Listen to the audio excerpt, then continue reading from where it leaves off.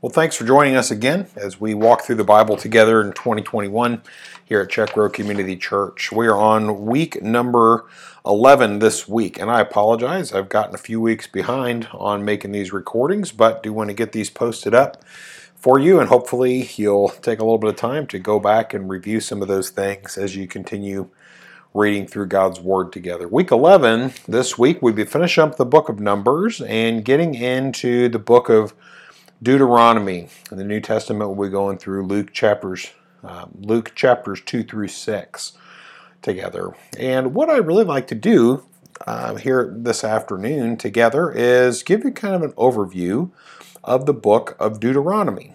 It's kind of a pivotal book in the Old Testament.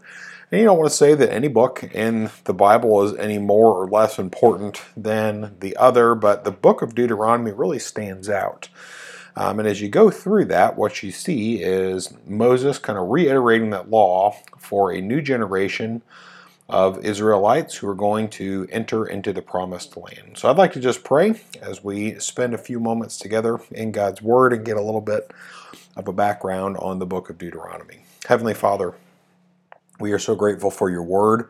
We are so grateful for its timeless message, Lord, and we are so grateful that you continue to reveal yourself in new ways, even though you have completed that scripture for us. God, we could never plumb the depths of that. We could never know all there is to know about it, and I'm just so grateful for that. I just pray that you would help us today, and that you would just show us something new, enlighten us as we study your word together and apply it to our lives. We thank you for what you've done, and it's in Jesus' name we pray. Amen.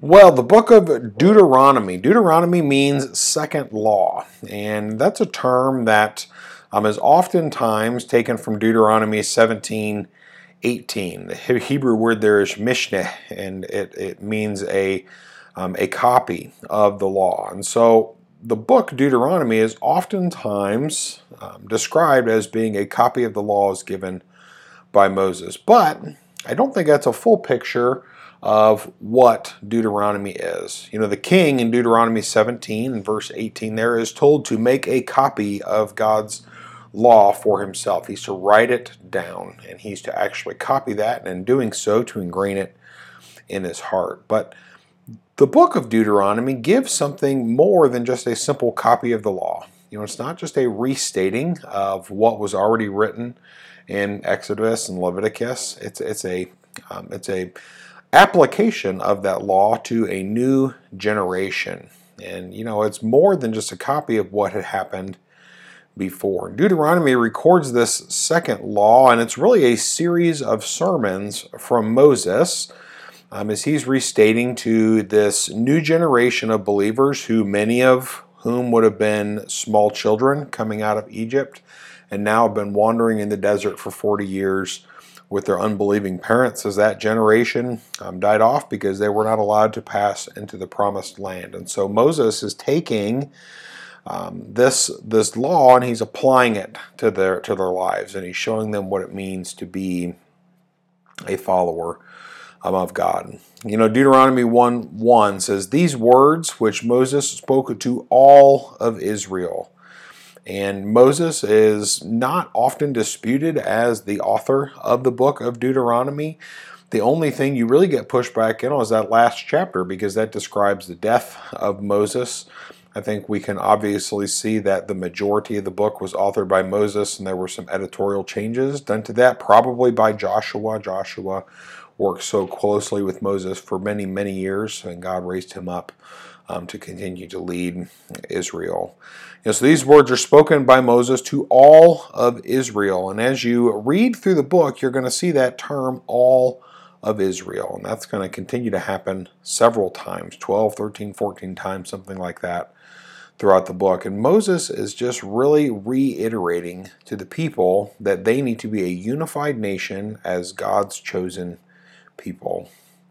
Deuteronomy was probably written about 1406 BC, and as you work the dates back, you can get to that year of the date, and that's the end of the 40 years of wandering that was endured by that nation of Israel. And the people right now are camped along the east side of the Jordan River in the plains of Moab, and they're across from the great city of Jericho. And Jericho was a mega city of the time. And they're camped across the river and they're looking into Jericho, and Moses is going through and he's reiterating the law and he's applying it to their lives. They're poised there and they're on the verge of entering the land that had been promised to them centuries before, all the way back in Genesis chapter 12. And that's the covenant that God made with Abraham, that he would make him into a great nation, that he would give him a land, and that he would give him a future. Genesis chapter 12 verse 1 and then 6 through 9 are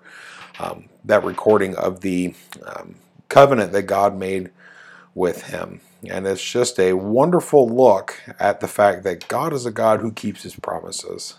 You know, God is restating here again that he is going to do what he said he was going to do. And I think that's why Deuteronomy is so important. I said just a minute ago that all of Israel is addressed many times through the book. And what Moses is telling the people is that they need to be sure that they are unified as God's people as they go into God's promised land for them. You know, they are looking into that, the face of that land that to them is so many years ago was totally unconquerable, and God has promised them that he was going to provide it for them. You know, God was totally unique. There are no other gods like him among other gods in those surrounding nations. Deuteronomy chapter 6 is a passage we often call the Shema, and it's a basic confession of the faith in Judaism even today. Hear, O Israel, the Lord, it's Yahweh, our God, he is one. And you go through there and they're given the prescription to teach these things to their children when they lie down and when they rise up. And it's just such a reminder to them that God has called them separately for a purpose and that they need to be unified in that. You know, Deuteronomy restates the law and Moses applies it. You also get a restatement of the 10 Commandments in there. You get the laws that are given in Exodus and Leviticus. Chapters 27 and 28 specify the blessings of obedience and the curses of disobedience as they enter into the land and as they follow this law. You know, you really get the big picture here that God is telling them that they have been called for a purpose, but they have something to do. God made a covenant with Abraham in Genesis chapter 12. That was an unconditional covenant. And we know that because God caused Abraham to fall into a sleep, and God is the one who passed through the pieces of those animals and those birds that were set before them as a sign of a covenant, because God knew that Abraham would not be able to keep his side of the bargain. He wouldn't be able to keep his side of the deal. But the covenant that God made with Israel, that was a bilateral covenant. That was a two-way street. God said he would keep his promise to bless the nation if the people remained faithful. Now, those adult Israelites were too young to have participated in that first covenant ceremony at Mount Sinai, and therefore Moses, he reviews that law again at that doorstep to the promised land, waiting to go in, and he urges this new generation to recovenant with Yahweh, to recommit themselves to his ways. And that's why you get toward the end of the book and you get that picture of what's going to happen when you follow those things and what is going to happen when you do not follow those things.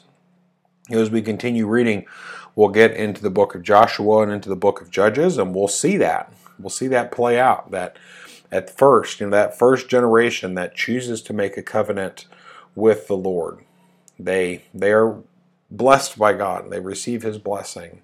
And then we get into the book of Judges and we see that generation has now passed on, and that the people do what is evil in the sight of the Lord, that book says so many times. And that is really described in the end of the book of Deuteronomy. I think that's really a telling thing for us. Now, surely we are blessed that our relationship with God is secure in the blood of Jesus Christ, and that we do not have to earn that. We do not have to put that on ourselves to make us right with God, because he has done that for us, recognizing that we could not. But when we accept that blood of Christ on our life. And when we accept the righteousness of Christ on ourselves, that's what the book of Hebrews tells us, that Christ's righteousness is now our righteousness. That should change the way that we live, and it should change the way that we do things.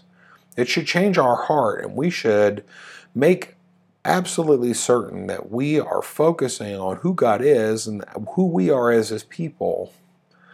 And I think that's an application from the book of Deuteronomy. As you get in Deuteronomy, chapter 30, verses 19 and 20, say this. This is Moses' conclusion, and he gives this to the people once again. He says, I have set before you life and death, the blessing and the curse.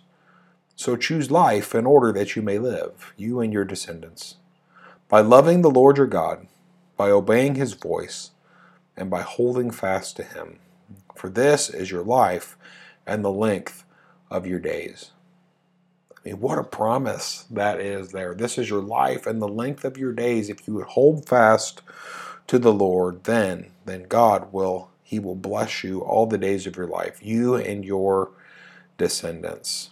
You know, that word this in verse 20 refers to loving the Lord your God, obeying and holding fast to Him. Guys, that is life for us. Our relationship with God is to be marked by faithfulness, loyalty, love, and devotion. Not because we're trying to earn God's approval, but because He has already proved to us that He loves us so much. And just like a child wants to please their earthly parents, they want to do what is right, we as God's children should desire to do that as well. And so I just want to encourage you today to choose life in order that you may live, as Deuteronomy 30:19 tells us. How closely do you cling to God? Is He the first one you run to or the last one that you run to? You know, as you read through the book of Deuteronomy, you're going to get this picture that Moses is giving to the people of a man who has followed the Lord for many, many years and seen God do some incredible things. And he's made some mistakes along the way, but overall, he is a man after God's own heart. And He wants us to be people after God's own heart as well. So as you read through that book of Deuteronomy, don't hear just a restating of the law. Hear the heart of a loving father in Moses to this younger generation of Israelites. And he wants the best for them, and he's trying to show them that he knows in his life that God has done some incredible things. And he's going to take the law and he's going to restate it. And there's a series of sermons that he goes through in the book and shares those things. I think that's why Deuteronomy is so important, because it's an application of God's law to their lives. Well, we're going to continue on with our reading, and next week we'll be in the book of Deuteronomy as well, and continuing through the book of Luke, and that'll be week 12. So thank you for joining us again today. I hope that the Lord is blessing you greatly through this time in His Word, that you're being drawn to Him. And again, we welcome any questions that you might have about specific passages or things that you've read. If you would like to email or text or message those to me, I'd be happy to try and answer those, and we'll work through that together. Thank you so much for joining us. Continue on in your reading and have a great day.